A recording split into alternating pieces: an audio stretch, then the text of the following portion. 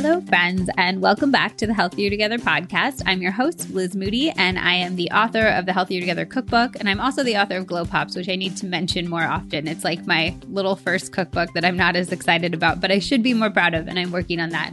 And I'm a longtime journalist living in Brooklyn, where I'm holed up in my teeny tiny little apartment with my cat and my husband. We've been in self-quarantine here for about 8 weeks at this point.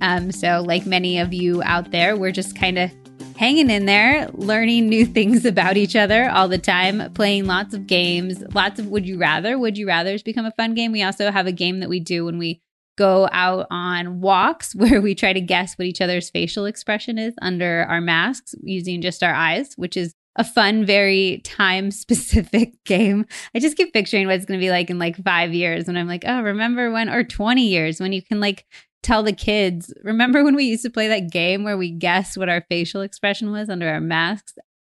We're using it as definitely a time to connect to each other, to connect to people near and far, and to stay sane and keep our routines as much as possible, which I definitely will talk about in today's episode. So today's episode is going to be a Q&A. I've mentioned this before, but I've gone from doing an every other week schedule to an every week schedule during this period where so many of us are trapped indoors and maybe need a little bit more joy and entertainment in our days. So a lot of you requested I switch to weekly, and I've been trying to do that. So every other week, we're keeping our totally normal type of episode. We're doing the lengthier interviews with some of the most amazing people in wellness. I have an Ask the Doctor Gut Health Edition coming up next week, which I know you guys are going to love. There's so much gut health information packed into this episode. So that's next week, normal episode. And then the in-between weeks, I'm doing just sort of more fun, just less structured content. So we had a couples Q&A with Zach 2 weeks ago. If you guys want to hear about how our relationship is doing during this time of self-quarantine,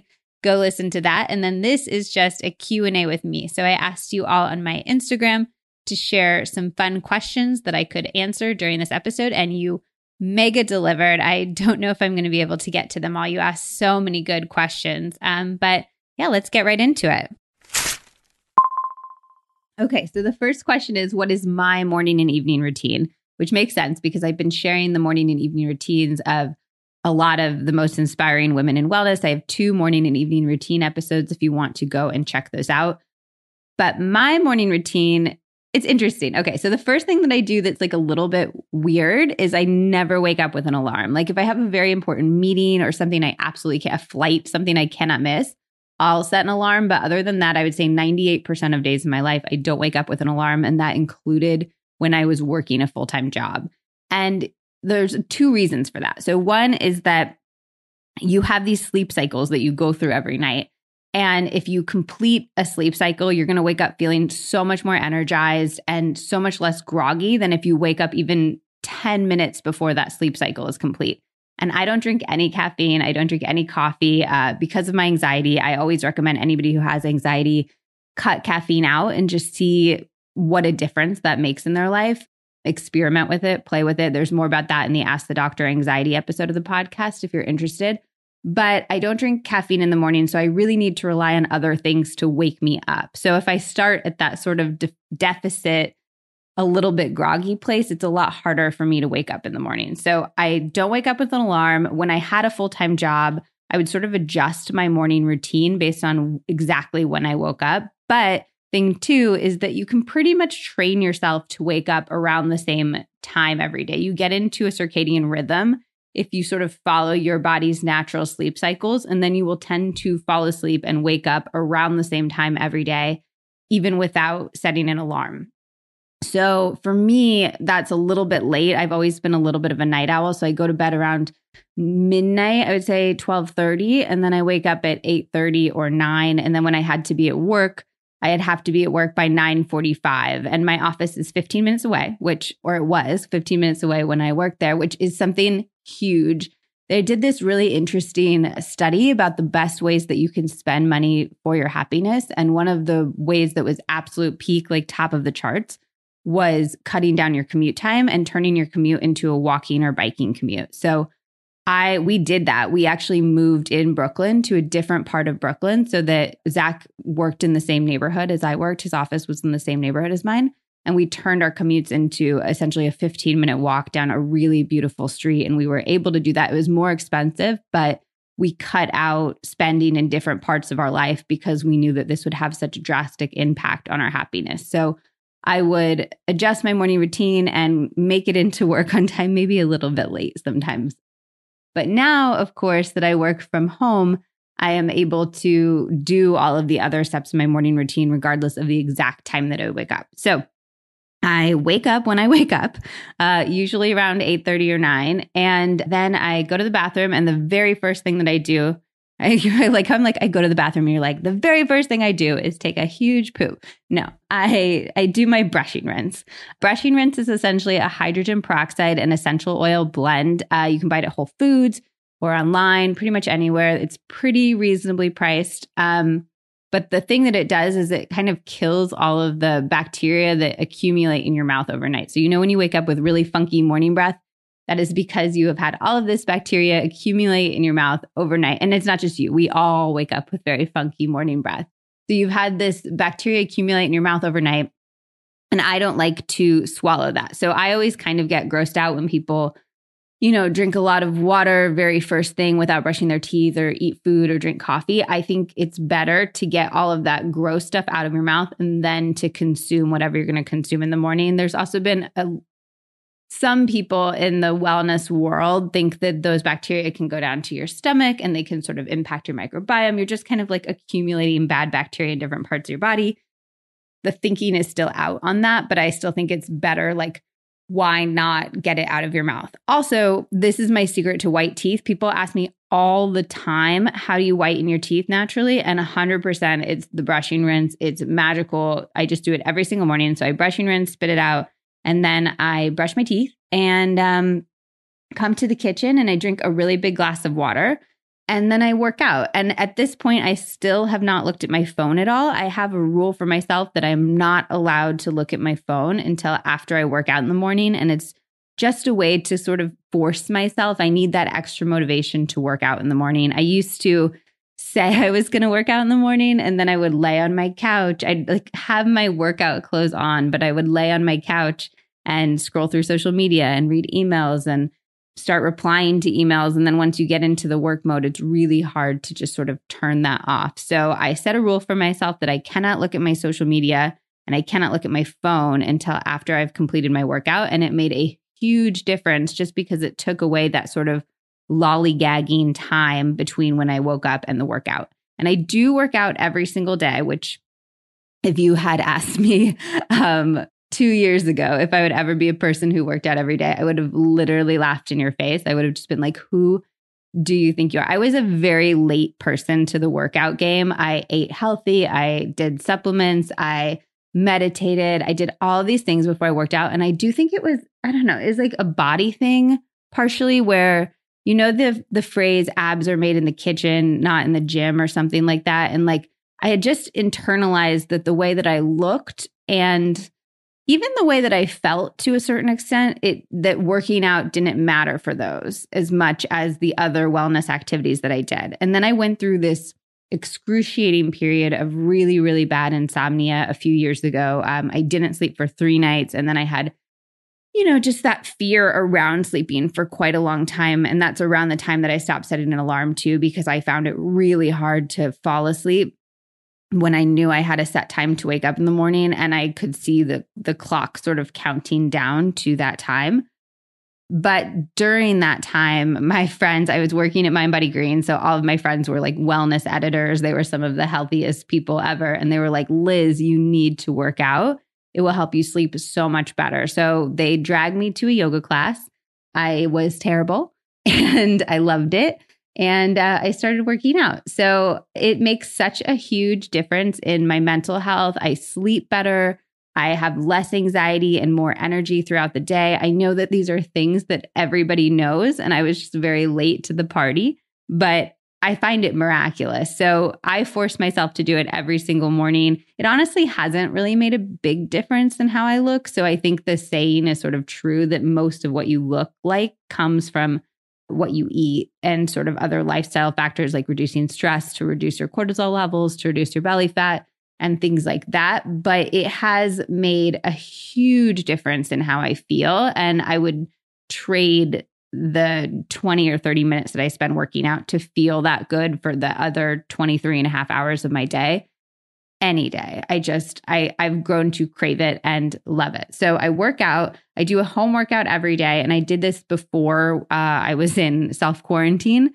So I just find it easier. I think when you go to a studio, which is fun too, and going to an actual gym is fun too, but when you like lose the 30 minutes or an hour getting there and then you have the hour class, it just is so much out of your day. And I find that I start to resent working out if it takes up this really huge chunk of my day. So I really like to do home workouts because I just feel like you finish, you're really sweaty, you hop in the shower, you're good to go. So I alternate between a few different types. I love the Rachel's Good Eats, Rachel DeVos. She does like HIIT mixed with weight workouts. And she has a ton of free ones on her Instagram page. And I just do those. They're really, really, really good. So I love those. So I'll alternate between those. And then I'll do Yoga Glow, which is a yoga website. They have thousands and thousands of yoga classes. And that one's subscription based. I think it's $15 a month. So less than the price of one yoga class in New York City. And I love Catherine Budig's classes on there. And then Tiffany Cruikshank. I'm pretty sure I'm pronouncing her name wrong, but they both do really fun and dynamic and interesting movement. And the yoga classes make me feel really, really, really good. And yeah, so I'll just alternate those different ones. And sometimes I'll sneak in and then I do one other one. I do Dance Church on Sundays. So Dance Church is a donation-based online dance class. They also had it in person, obviously, before we weren't allowed to do anything in person. And I'm sure that will come back in person someday. But it's donation-based. And you go to a website. It's either go.dancechurch.com or dancechurch.go.com. And you just dance for an hour. They give you like a little bit of structure. They'll be like, dance with your head, or like dance low, dance with your butt, dance with your left hand. But other than that, it's pretty free form, but you're just really moving and the music is good and the energy is good and the vibe is really good. And it's so incredibly cathartic and it's made me feel really, really, it's just been one of the highlights of my self-quarantine. I found it at the beginning of this period and it's just been really helpful for me to get through. I've also had a really hard time differentiating between weekdays and weekends during this time. My job can be done every day. And I also always feel like I'm a little bit behind in my job. I feel like there's always stuff to do that I should be doing.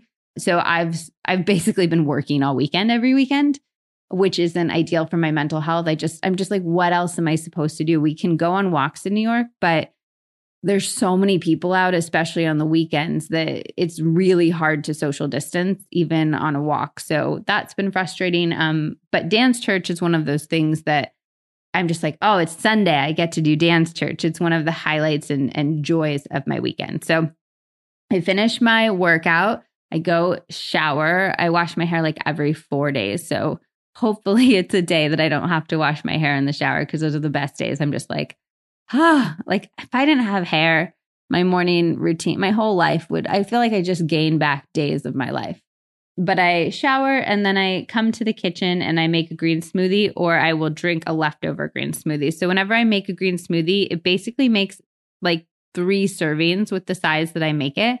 I use a whole sort of clamshell of greens. So Zach gets a smoothie, I get a smoothie, and then I have 1 smoothie left over for the next day. Zach doesn't like the leftover smoothies. I'm not just like trying to deny Zach his second day smoothie. But smoothies maintain, I think it's either 82 or 86% of their nutrients for 24 hours. And then they maintain close to like 50 or 60% of their nutrients for 48 hours. And you can also freeze smoothies. So you can just freeze them. You can make, a month's worth of smoothies, freeze them in their mason jars. And then the night before you want to consume it, transfer it from the freezer to the fridge and then drink it. I don't do that. If you saw my freezer, you would understand why. If you haven't seen my apartment therapy house tour, you should go look at it because you can see how ridiculously tiny my fridge and freezer are. They are smaller than me and I am pretty small, but I'll just make my leftover smoothies so that I can have one morning every other morning where I don't have to make a smoothie.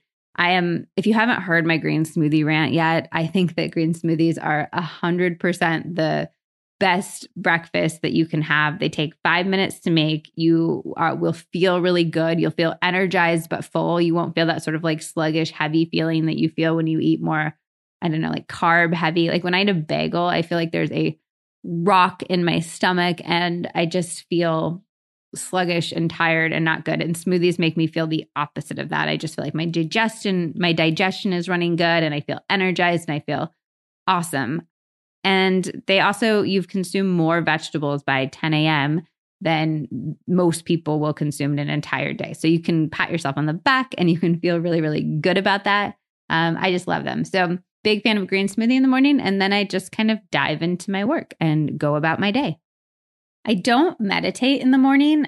I got into a habit of meditating in the afternoon when I worked at Mind Body Green. We had a meditation room. And again, because I don't drink caffeine, I was trying to fight that 3 p.m. sluggish, tired feeling that you get after lunch. And so I'd go into the meditation room and I would do my meditation there for 20 minutes, which was so nice, such a luxury. I have friends though who don't have meditation rooms at their office and they will like sneak away to a church that's in the neighborhood, or they'll even go to the bathroom and meditate, or a storage closet or something like that. So there is a way to sneak in a little meditation at work, even if you don't have the luxury of a meditation room. But that habit just kind of stuck. So here I'll do my meditation at home. I'll do my meditation at around 3 in the afternoon, which I really like because it just makes me feel completely reset and refreshed for my day.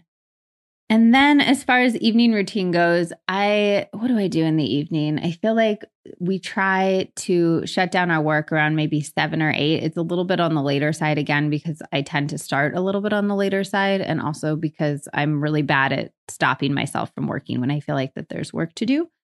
I'll make dinner or Zach will make dinner. And then we've been doing a lot in quarantine. We'll do game nights instead of watching media, like watching Netflix. And that's been really fun for us. It just feels like a little bit of something different. It feels like it activates my brain in a different way. I just find when I'm watching TV, I'm always on my phone too.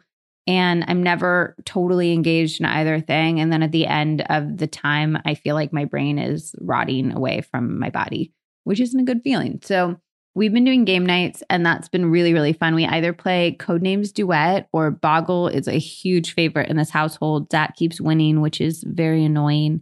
And then we play Lost Cities, which is also a really, really good 2-person game. And then Spot It is also a classic. So those are all good 2-person games. And then we've been playing a lot of games with friends over the internet, which is also really, really fun. There's a site called Jackbox that lets you play a bunch of really fun games together. And then there's another site called playingcards.io that lets you play like Cards Against Humanity type games together, which is really, really fun. So we've been doing that.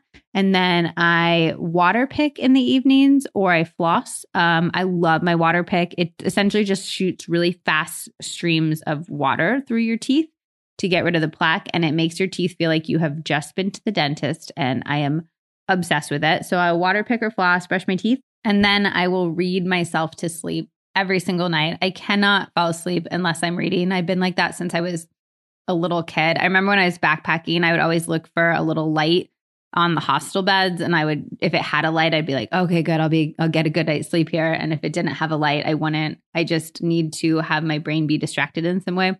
And I'll read until I basically actually fall asleep, often to the point where Zach needs to take my book from me and turn the light off. And then I go to sleep and I start all over again. So I hope that was helpful. I feel like all the people I interviewed had so many more interesting morning routine and evening routine things. And I'm trying to work on mine, hence the point of the interviews. I really want to incorporate Kelly LeVeque's very highly specific gratitude practice that she talks about.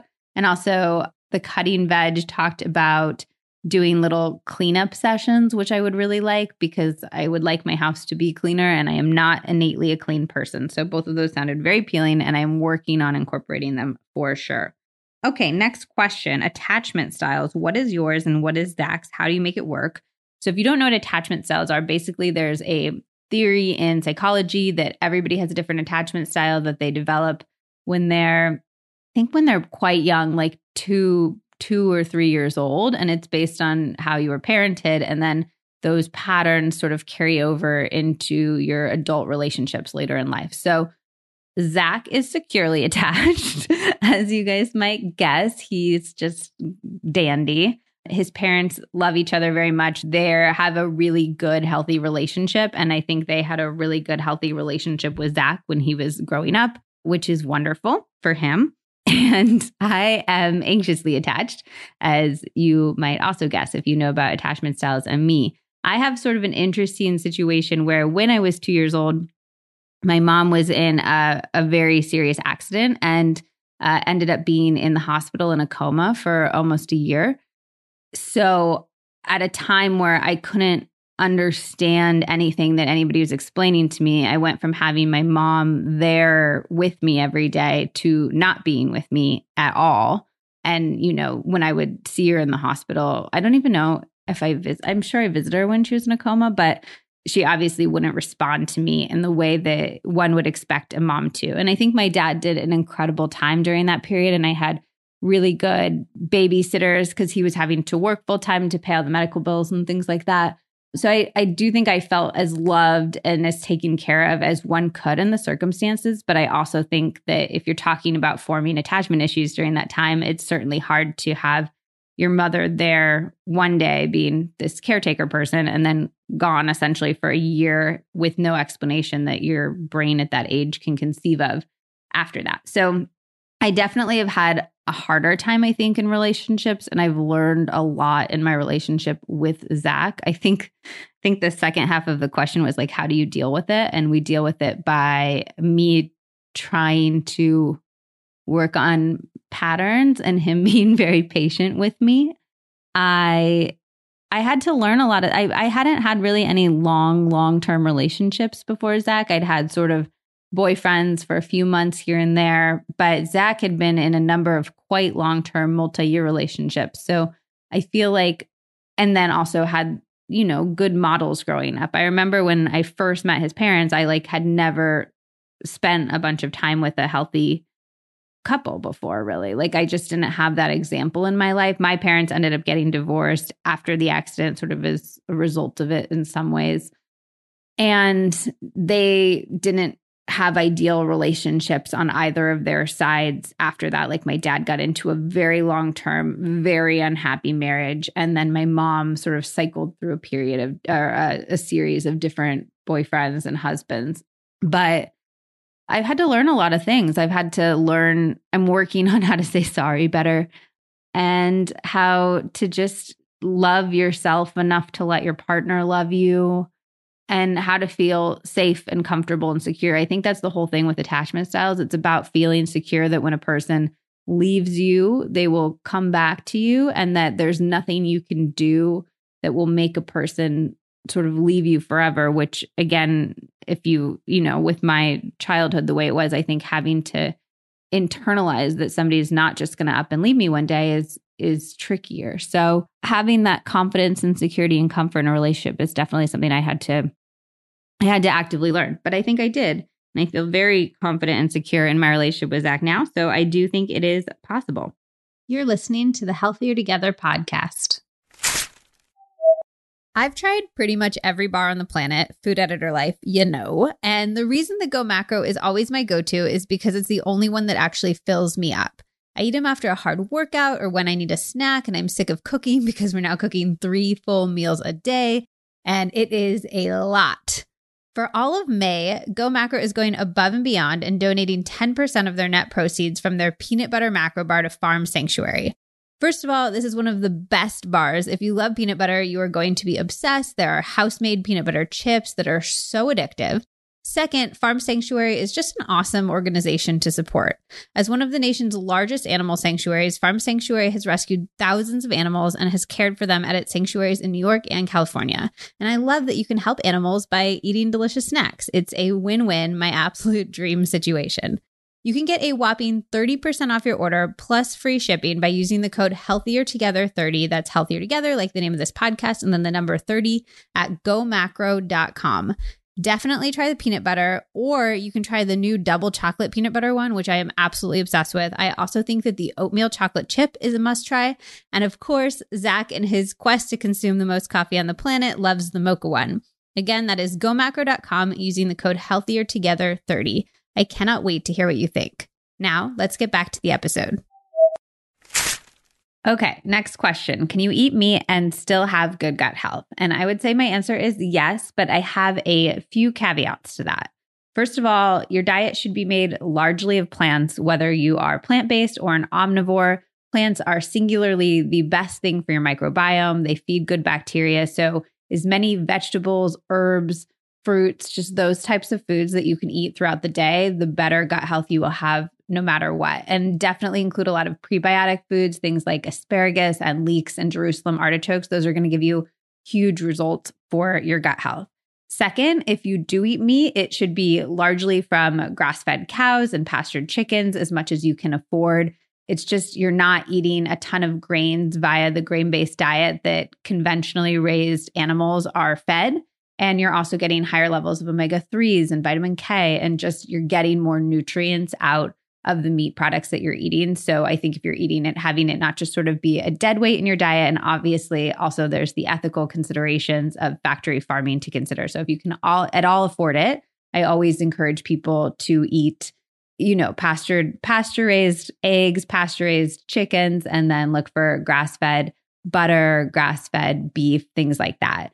Third, and I think this is a little bit more nuanced and interesting, there is the gut-brain connection. So we talked about this a lot in the Ask the Doctor Anxiety Edition, which is if your gut is distressed, it can lead to anxiety. But also if you have anxiety, that can lead to gut distress. So a lot of people will get anxiety issues because of blood sugar issues. So if their blood sugar drops precipitously, they will feel anxious in their body, which will make their brain misattribute the fact that they're anxious. And then they might get an upset stomach because that's a symptom of anxiety for them. So they might actually be having worse gut health by having these blood sugar drops. So some doctors will say that you should add meat into your diet if it's an okay, ethical, and environmental choice for you personally. I think it's such a personal choice for every single person.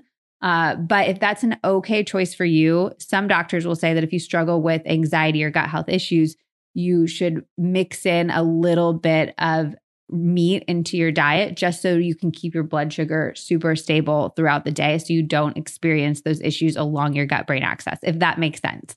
That said, there are definitely ways to keep your blood sugar super stable without having to incorporate meat products. That's just sort of an easy way to quickly add in some really good fats and proteins. But number one, most important thing for gut health is diversity of plants, diversity of plants, diversity of plants. And then what you're doing with the other small percentage of your diet, I don't think impacts it as much if you have that diversity of plants element solid. And speaking of diversity, somebody else asked what my favorite non-healthy junk food is, which is one of my favorite topics. 100% Fruity Pebbles. I love Fruity Pebbles so much. They are just so delicious. Also, Kit Kat bars are so good. There's nothing that's like off the tables for me to eat. Like I just don't function that way. And I don't think that functioning that way is healthy. I think it's healthier to let yourself eat a bowl of Fruity Pebbles when you really, really want a bowl of Fruity Pebbles and all you can think about is a bowl of Fruity Pebbles rather than making some facsimile of Fruity Pebbles that's quote unquote healthy where you're just like, this doesn't satisfy this at all. Like, I always say that I think wellness is about your mind, your body, and your soul. And if something is genuinely feeding your soul, and that means like, that's not shoving chips in your face because you've had a hard day and you're watching, Sex Education on Netflix and you're just like sitting there crying and not feeling good about yourself as you're eating junk food. But if it's going to really make you feel good on a core level to eat Fruity Pebbles, eat Fruity Pebbles, You're feeding your soul. And I think that's as important as feeding your body. So I'm a huge fan of that. Also, tater tots. I love tater tots, although recently they have been making my stomach hurt when I eat them. So I have, I'm trying to be aware of that. And that's the other thing. Like I do think part of intuitive eating, which I think is so much harder than people give it credit for, is figuring out, like really tuning into how you feel after you eat anything. So if you like go to eat a McDonald's sandwich and afterwards you feel so tired and so depressed and your skin feels greasy and your lips feel greasy and you're just like, bleh, then like pay attention to that feeling, really zero in on it. And I think with time, you'll stop craving the McDonald's sandwich because you'll associate it with feeling really, really crappy. So I've been tuning into how I feel after I eat junk food. And honestly, after I eat a bowl of Fruity Pebbles with some delicious oat milk from Califia or something like that, I feel fine. Like, you know, probably not as good as after a green smoothie, but I feel pretty darn good. But after I eat tater tots, I've been getting some stomach pain. So I have stopped eating tater tots right now, and I'm not thrilled about it. But definitely, I would say don't put anything off the table, but really pay attention to what you feel like after you eat anything. Okay. Looking through other questions. Favorite place you've traveled to? I would love to hear more about your travel experiences. Yeah. So travel was a huge part of my life. Basically, the day I graduated from high school, I flew to Europe with all of the money that I'd saved for the last 3 years. And I backpacked around. I deferred college for a semester, and I backpacked around for 8 months before I started college. And then throughout my college, I would essentially do one semester on, and then I do one semester backpacking around South America or Europe or Northern Africa or something like that.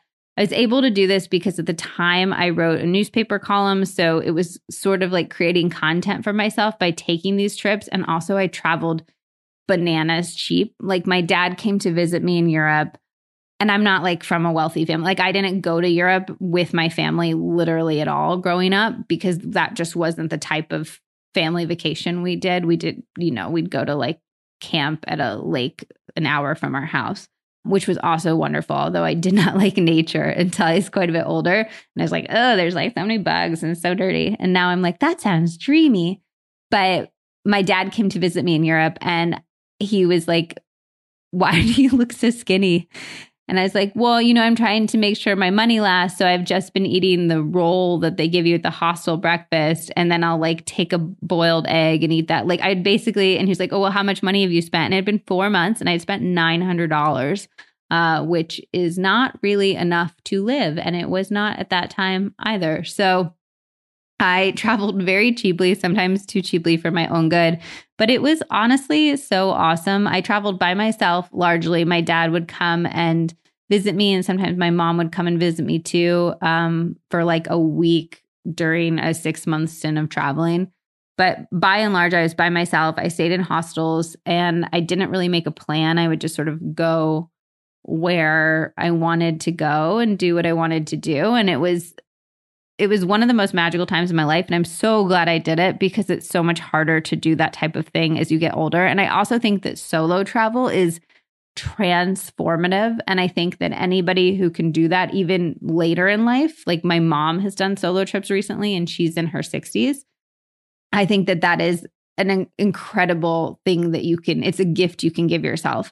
It's just so much time with yourself, thinking by yourself. Like I think some of the most transformative moments that I had during my trips were when I had like a 24-hour bus ride between, again, traveling very cheaply, between Amsterdam and Berlin.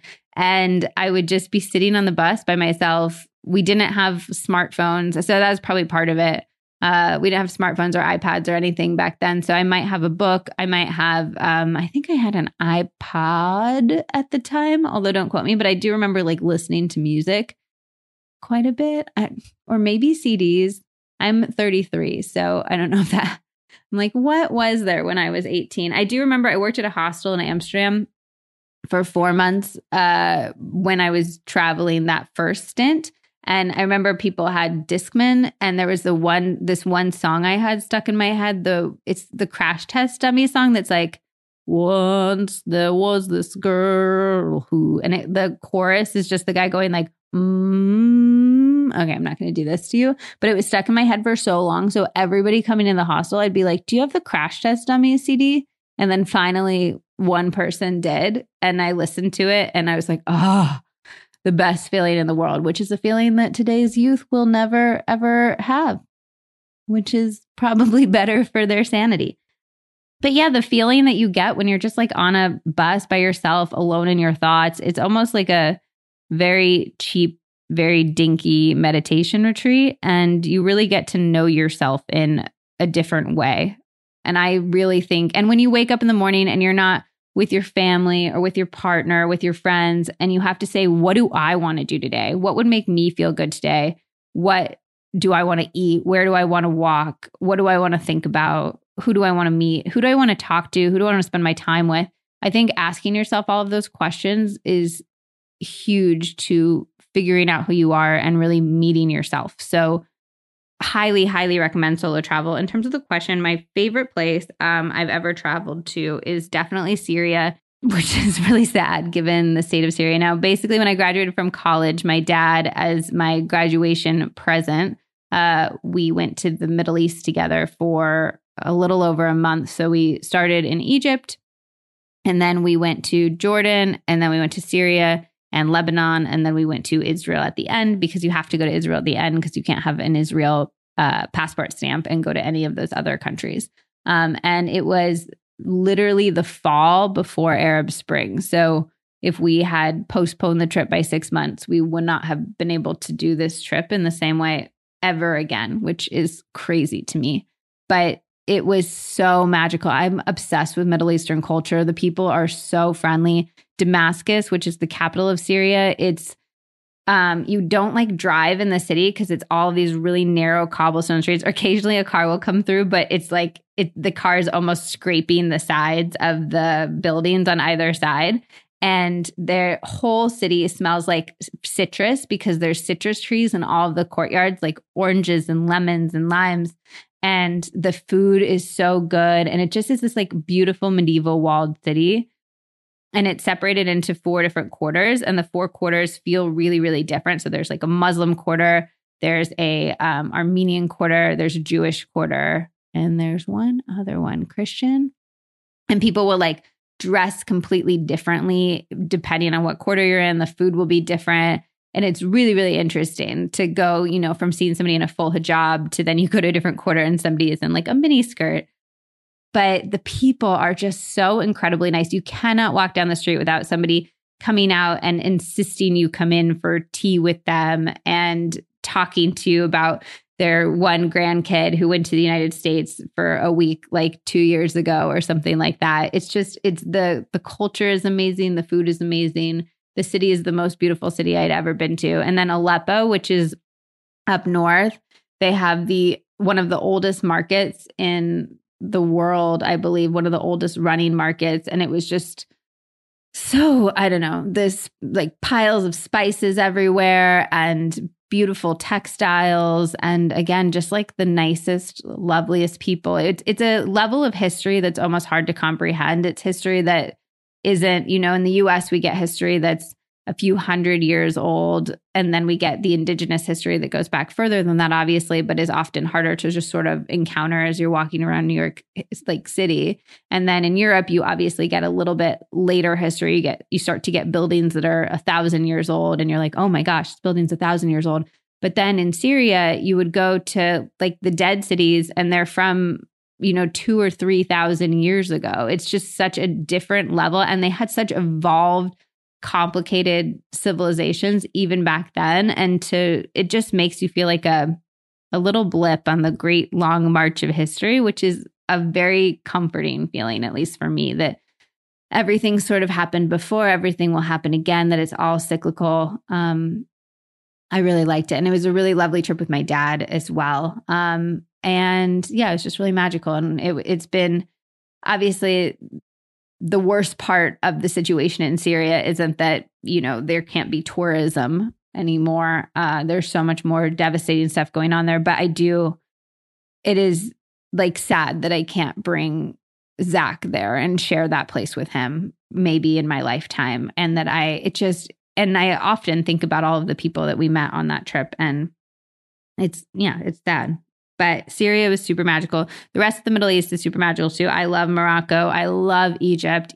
I mean, talk about like old history, and also their market there. I think it's Khan al-Khalili in Cairo is one of those places that you can just get lost for days. It's fascinating and super cool. And there's an island in the middle of the Nile where you can, it's called, I think, Banana Island. It's called something else, but they call it colloquially Banana Island. And you can just go and pick bananas and eat them all, which I found really charming and fun. It's like, oh, you can take a boat to an island and have all you can eat bananas. So I thought that was really fun. I also love Brazil, but in terms of just a country, I think the culture is incredible. And in terms of like sheer beauty, it is so gorgeous. I stayed in this place called Florianopolis, which it's like just off the coast of Sao Paulo. It's kind of part island, I think. This was a very long time ago, so I might be misremembering. But there was just flat. It was so verdant and lush and beautiful. And the ocean is so gorgeous. And it's such a mix of like mountainous jungle meets ocean. And I'm very into that look generally. But I also feel like Brazil really did me wrong. I got mugged there a few times. I had my seizure there, which was not ideal. And which I talk about, if you're like, what seizure? That was a huge part of my anxiety journey. I talk about it in my Instagram feed. So go to the anxiety highlight if you want that entire story. It was just like a hard play. Like, I feel like Brazil did not like me, but I liked Brazil. And then last two are Iceland. I think just simply one of the most beautiful places in the world. I did not like Reykjavik. Unpopular opinion. But I love the countryside. So I would say if you go to Iceland, get out of Reykjavik, go to the countryside, do all the hikes, find the little tiny hot springs that nobody else goes to and go to those instead of the Blue Lagoon or the bigger ones. And then also Banff and Jasper, which is where Zach and I got engaged. I think we told our engagement story in the couples. Did we tell our engagement? Yeah, we did. So if you want to hear our engagement story, go to the Couples Q&A podcast, which was a few podcasts ago, and listen to that. But definitely Banff and Jasper, they have these like lakes that are bright blue and stunningly gorgeous. So I highly recommend. What brand of bitters do I use for my mocktails? I think I talked about in one episode that I like to make sort of my own healthy sodas by mixing flavored bitters and sparkling water. And I drink alcohol, but I will do this just when I want something special to drink, when I want something that feels like it feels more like a LaCroix type vibe. But I use Scrappies, which they have like, they're organic, I believe. And they have like lavender and orange and cardamom and those types of flavors. And then I also use Dram Apothecary, and they have sort of more, I don't know, like woodsy fun. They have like a Palo Santo flavor and a sage flavor. And so those ones are really, really good too. So I highly recommend you just literally take some sparkling water and put a few drops of bitters in it, and it tastes delightful. Okay, I'm going through the questions. Any book recommendations on the topic of anxiety? Yes, for sure. When Panic Attacks by David Burns. My dad is a psychologist, and he works with like pretty severely mentally ill people by and large. And When Panic Attacks by David Burns is one of the number one books that he actually will buy it and give it to his clients, because a lot of his clients can't necessarily afford to buy books. He works with a lot of Medicare, Medicaid clients. But it's just the go-to in psychology, in the psychology world, particularly in CBT for anxiety. And I've done it myself. It's almost more of a workbook, and it really, really, really helps. And then when I was super anxious, like when I was completely agoraphobic and just at my absolute worst, I read The Power of Now by Eckhart Tolle, and I read it probably 12 times. And I almost clung to it like a life vest. It made a really, really big difference in my life at the time. It just made me feel safe and comforted and whole. And I think a huge part of the lesson in that book is that you don't know what the future is. None of us do. And all of anxiety is about future projecting and projecting a future just that exists only in your head. And so I think really trying to ground yourself into this present moment was critical for me. And I think The Power of Now is a really great book for that. Okay. Did you try any diets in the past that you realized don't work, like IF, which is intermittent fasting? So I actually like intermittent fasting. I don't think of it as a diet. I think of it as just like a tiny tweak that you can make in your day while still doing everything else. So Kelly LeVeque talks about the benefit of fasted workouts in the morning. It's part 2 of the morning and evening routine episode. And I've been doing fasted workouts. I was doing them a little bit before I talked to her, but I've been doing them pretty much religiously since then, just because it's such a small thing you can do that has a huge impact on your overall health. So I'll do an overnight intermittent fast. I'll try to have like 12 to 13 hours between my last meal and my first meal, which we talk about more in the gut health episode, is sort of the ideal amount of time. You really just want to have some time in your body where you're not spending the incredible amount of energy that it takes to digest your food, and you can free up essentially your body's energy to do other things. And I think particularly while you sleep, it's nice to do that so that your brain can just do all of its other repair work that you want your brain to do. So I do an overnight fast and then I do a fasted workout. But in terms of other diets, I had to try a lot of different diets back when I was working in journalism full time, just so I could write about them. So I would like try the keto diet and I would try paleo or vegan or stuff like that, or even like trendier, weird ones with strange fasts and fiber and all of that kind of stuff. Weird detox diets. I did a detox diet that's really popular with celebrities that I shan't name. And I have truly never been hungrier in my entire life. Like I woke up every day hungry, and then I would grumpily eat the tiny amount of food that they gave me. And then I would just go through my day being ravenous. And I was like, if this is what it takes to be a celebrity, then I don't want it. But none of them are good. Like, spoiler alert, I don't recommend diets unless you have a specific reason for doing a diet. Like, I think if you are epileptic, definitely experiment with a ketogenic diet. That is sort of what it was designed to be therapeutic for. If you are celiac, obviously be gluten-free. But as we talk about way more in the gut health episode that's coming up next week, the limiting foods from your diet is only going to hurt your overall health and your gut health, and more importantly, your mental health. So I'm a huge fan of crowding out rather than eliminating. So if you fill your plate and fill your day with really nourishing, good for you foods, largely vegetables. I talk about this in my cookbook. I do think it's interesting also that most of the diets, the really healthy ones, at least like the more Mediterranean diet or paleo or vegan, the ones that aren't too extreme, they all agree that 80% of your diet should be vegetables. And then they disagree on what the other 20% should be. So I try to really just focus on that 80% vegetable portion. So I have my smoothie in the morning. If I have any meal, I'm just always thinking to myself, how can I put more vegetables in this? How can I put more vegetables in this? And when you fill up on vegetables, which have a ton of fiber and are actually quite filling, you don't have room to eat the other stuff, and you won't want to because your taste buds will actually change as your microbiome adjusts to all that fiber. So I don't think that limiting your food is at all a good idea. I just think eating, if you literally just went through every day thinking, how can I eat as many vegetables as possible today? You would have an incredible state of health and you wouldn't have to worry about eliminating literally anything. So I'm a big proponent of that. Okay, this is getting long, so I'm just going to do a few more kind of quickish ones. Why did you leave MBG? I left MBG to do my book tour and launch Healthier Together into the world. I did a huge book tour all around the country for that, and I was still writing for MBG at the time. I became an editor at large. If you're not familiar with my background, I was the food director, which means I headed up all of the food content for video and written on the site for MindBody Green for a number of years. And then I became an editor at large, which just means that I contributed articles to MindBody Green while I was on book tour so that I could go on book tour and be where I needed to be for that. And then now I don't write for them and an editor at large capacity. I still write for them and a number of different sites, but just sort of more casually as I make, this podcast and my brand more of my full-time job.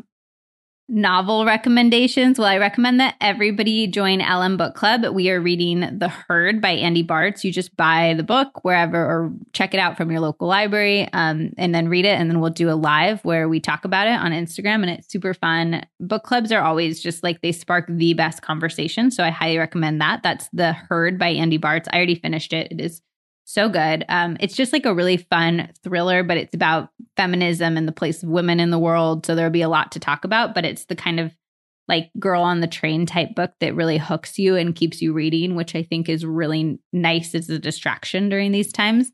Other favorite books.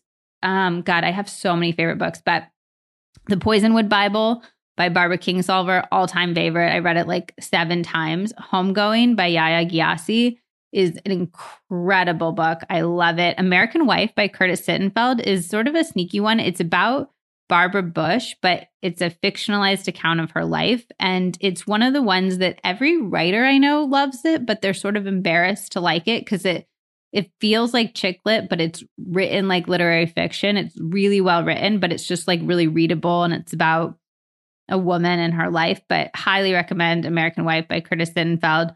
All of the Taylor Jenkins Reid's books. So The 7 Husbands of Evelyn Hugo is so good. It's about 1940s, 50s, like glamorous Hollywood.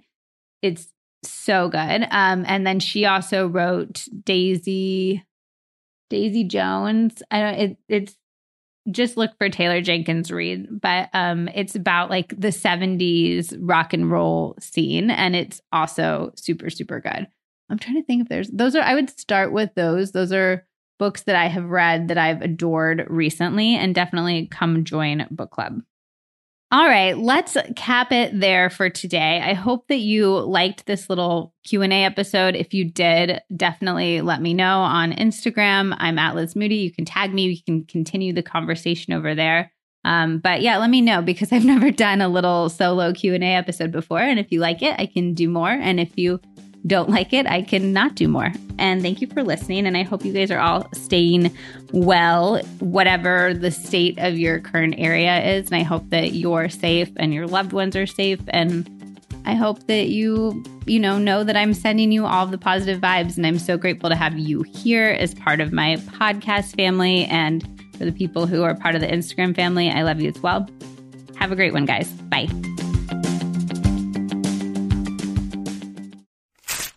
It takes a lot for a health supplement company to wow me, but Symbiotica really breaks the mold. If you haven't discovered them yet, they make really different products than any other supplement company I've seen before. They have a lot, so I highly recommend that you check out their website and take their quiz to find out what's best for your specific goals. But I wanted to call out a few of my personal favorites. First of all, the topical magnesium. You all know I love magnesium, and I've always wanted a topical spray that wasn't sticky, that felt good and luxurious to use, and that actually let the magnesium absorb into my body, which requires DMSO as an ingredient, which I have actually never seen in any other product. If you have achy muscles or sore feet, this is literal heaven, and I also love it before bed to help with sleep. And then I have become increasingly interested in minerals. We talk a lot about vitamins, but adequate minerals are so key for energy. And unfortunately, it's become harder to get adequate minerals because our soil is so depleted of them. The Symbiotica Shilajit supplement is one of the best mineral supplements that I've found. And the research around Shilajit is profound. There's robust human and animal research that shows it acts on ATP in a way that significantly helps restore and create energy, which is one of the biggest things that I love it for as a low caffeine consumer. There's also robust research around its anti-inflammatory properties, its brain protective properties, and more. I think of it more as a whole food than a supplement. It's a naturally occurring resin, and I just mix a little bit of it into my afternoon tea or my decaf coffee drinks. And like all Symbiotica products, there are no additives, fillers, toxins, or artificial flavors. Of course, I have a special discount for you. You can use code LizMoody to get 15% off plus free shipping on subscription orders. Again, that's code LizMoody for 15% off on Symbiotica.com.